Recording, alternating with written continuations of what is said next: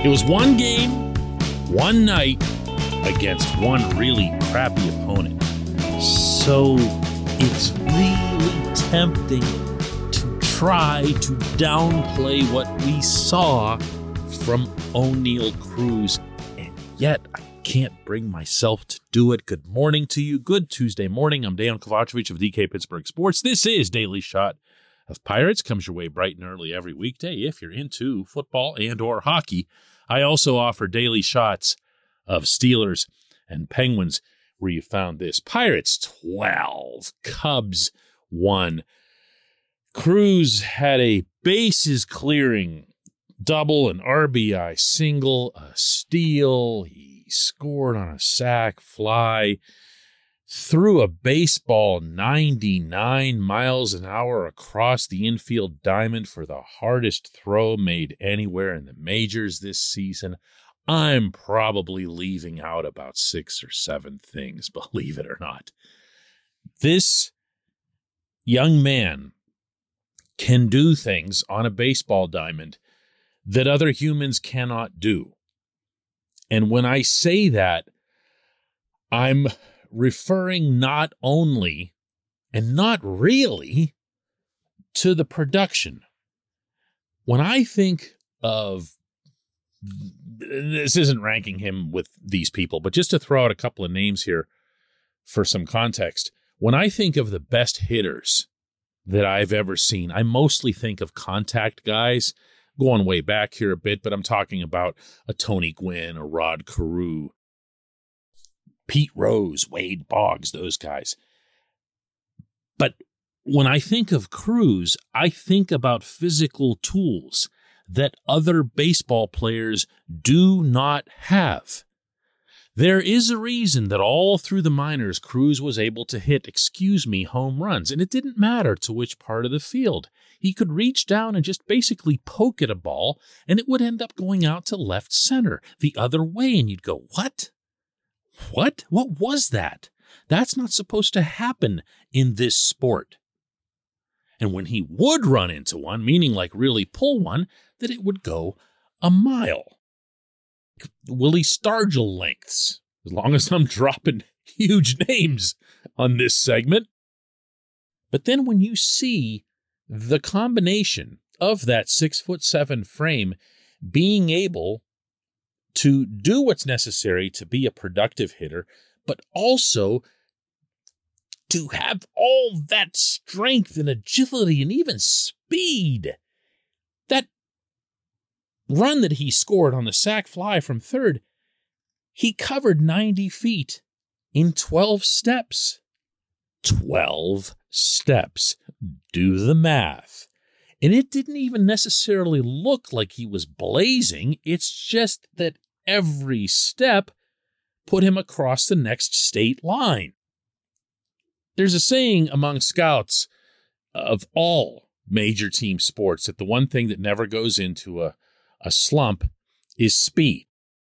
Because speed's a physical tool that's there for you anytime you need it, whether you're winning or losing, whether you're streaking or slumping. The speed is there, unless, of course, you're hurt. But presuming that you're not, it's the physical tool. Well, this freak of nature has so many physical tools that it defies belief that he won't become a star in the majors. How he has been ranked as the Pirates' number 3 organizational prospect. I've seen some have him at 2, but more commonly it's been at 3. How he isn't seen as one of the top 10 prospects in the game and has never been that, I don't understand. I don't understand, especially when it comes down to what it is that makes him special. Yes, he has the baseball skills. He's not any of the hitters that I mentioned, but he can get his barrel onto the ball, and he doesn't have to do much more than that. So it's almost silly to attempt to define him in the same prism as these other guys because he's able to do different things physically to the extreme that he doesn't necessarily even have to be super robotic productive. This portion of Daily Shot of Pirates is brought to you by our friends at North Shore Tavern that's directly across Federal Street from PNC Park. It's home of Steak on a Stone, an eating experience, underscoring the word experience. The steak is brought to you partially cooked on an 800-degree stone, and you do the rest. It's a ton of fun, it's a great meal, and it's a baseball atmosphere like no other in Pittsburgh. North Shore Tavern, right across Federal Street from PNC Park. Special is the word. I've been fortunate to have covered a lot of special athletes in Pittsburgh, in the Olympics, and in other walks of life.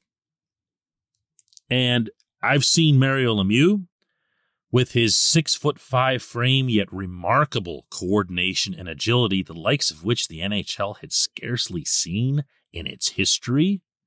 It was a physical tool. I covered Troy Polamalu, who had an explosive first step for the Steelers and an explosive, maybe even more explosive close on his tackles. The way he would just devour whoever it was that had the ball, even when you thought he was still going to be a yard or two away from getting to that guy. Mario and Troy both had so many other traits that made them truly great, but it started with the physical tools that were things that other humans did not have.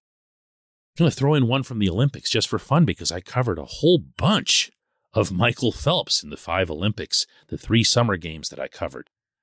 Athens, London, and Rio, and I have to throw Usain Bolt in there because he was in all 3 of those games too. Phelps had the body like a fish with the super long upper body, torso, and the really long arms, as if, the legs were just a fin, And Bolt had a build that's kind of similar to Cruz's, And they were able to do things physically that others couldn't. When I watched Cruz in this game, that was what I locked in on. I locked in on what he was doing out there that other baseball players can't do. No matter how productive or proficient they are at their craft as technicians. We're going to have a long, long time to talk about this kid. But I want to add here that seeing Cruz added to the base, the foundation of what's already here, reminded me of a discussion that I had with Ke'Bryan Hayes going way back to Bradenton, where he, not me, he talked about the players that he foresaw as making an impact in Pittsburgh. He went around the room. We were sitting there, the clubhouse at Lecom Park, and he's pointing to them in some cases, or pointing to their stalls and saying, that's going to be the guy. That's going to be the guy. I reminded him of this conversation after the game last night. Listen to how he came back to it. Sure, yeah. I mean, like Jack got him in a trade. Contreras got him in a trade. It just seemed like we were moving in the right direction. And you can see already just the impact all the young kids are already having on the club. And it's kind of like that fresh energy type of deal. And like our main goal is to try to play fast, to try to play faster than the older teams and things of that nature. So, but yeah, just that's what I was kind of saying, like in spring, just making sure I know all these guys and making sure they're comfortable whenever they come up here. That way, talk about that right away. Bly, he's a guy that's been in the system for a while. O'Neal, he's already been big league camp a few years, and that way, whenever they come up, it's not new to them, and they can just be themselves and play to the best of their ability. Just shut up. He knows. They all know. They all know. The rest of us, we're just starting to see it. When we come back, J1Q.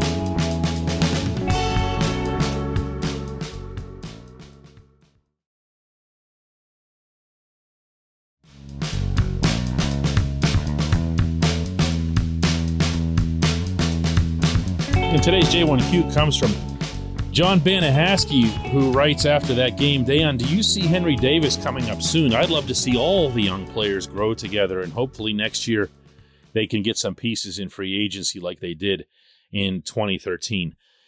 These are not related concepts, John, and the last thing I would do is rain on anyone's parade after the way things have gone for the Pirates, and not just last night, but also including what Jack Suwinski did on Sunday.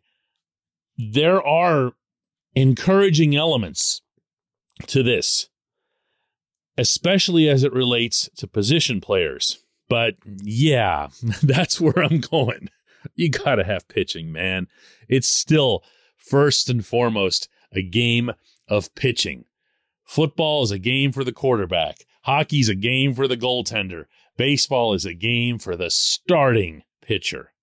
And if you look across the rotation guys who are in place now in Pittsburgh, then you look at the rotation in Indy, then you look at the rotation in Altoona, you realize that where the real ceiling is still is in Double-A, and that's not imminent. You can hope for continued progress from some guys. It got lost last night, but JT Brubaker put up 6 zeros, and he's been mostly good other than one really rotten start where he gave up a ton of home runs, which he'll do from time to time.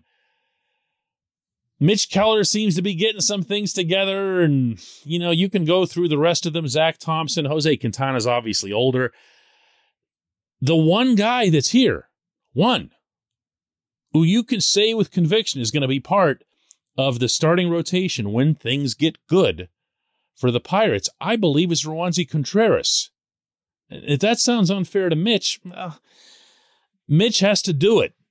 Mitch has to get it done, and then Mitch has to put himself into a position where he's going to be someone who's worth paying out those arbitration years and not getting fed up with and sending to another team so that, they can turn him into something good and how all that other stuff goes. But yeah, you can look, as you apparently did, at the lineup and say, well, what about the rest of the everyday 8? If Henry Davis is up here, we've really got something. Because you can put together a second baseman, even a first baseman out of that. You've now got a whole bunch of outfielders after having none other than Reynolds just a couple months ago. And if Cruz sticks at short, you've got that too. But this just doesn't, work without the pitching. It just doesn't. And I don't see, to answer your question within a question there, the Pirates going and hitting free agency in some big way to bring in a starting pitcher. That's just actually not even part of the philosophy. That has nothing to do, or little to do, with being cheap, and more to do with the fact that it's a really, really risky proposition that a team with a low payroll can't afford. What they need is for their pitchers who are in the minors. And the next name that I'd be looking at is Michael Burrows in AAA, because he's rocketed his way up through the system, and he's done it with a steady major league sinker. And that's become the pitch du jour. Don't be surprised if Burrows doesn't get a call in September. I appreciate the question. I appreciate everyone listening to Daily Shot of Pirates, and we'll do another one of these tomorrow.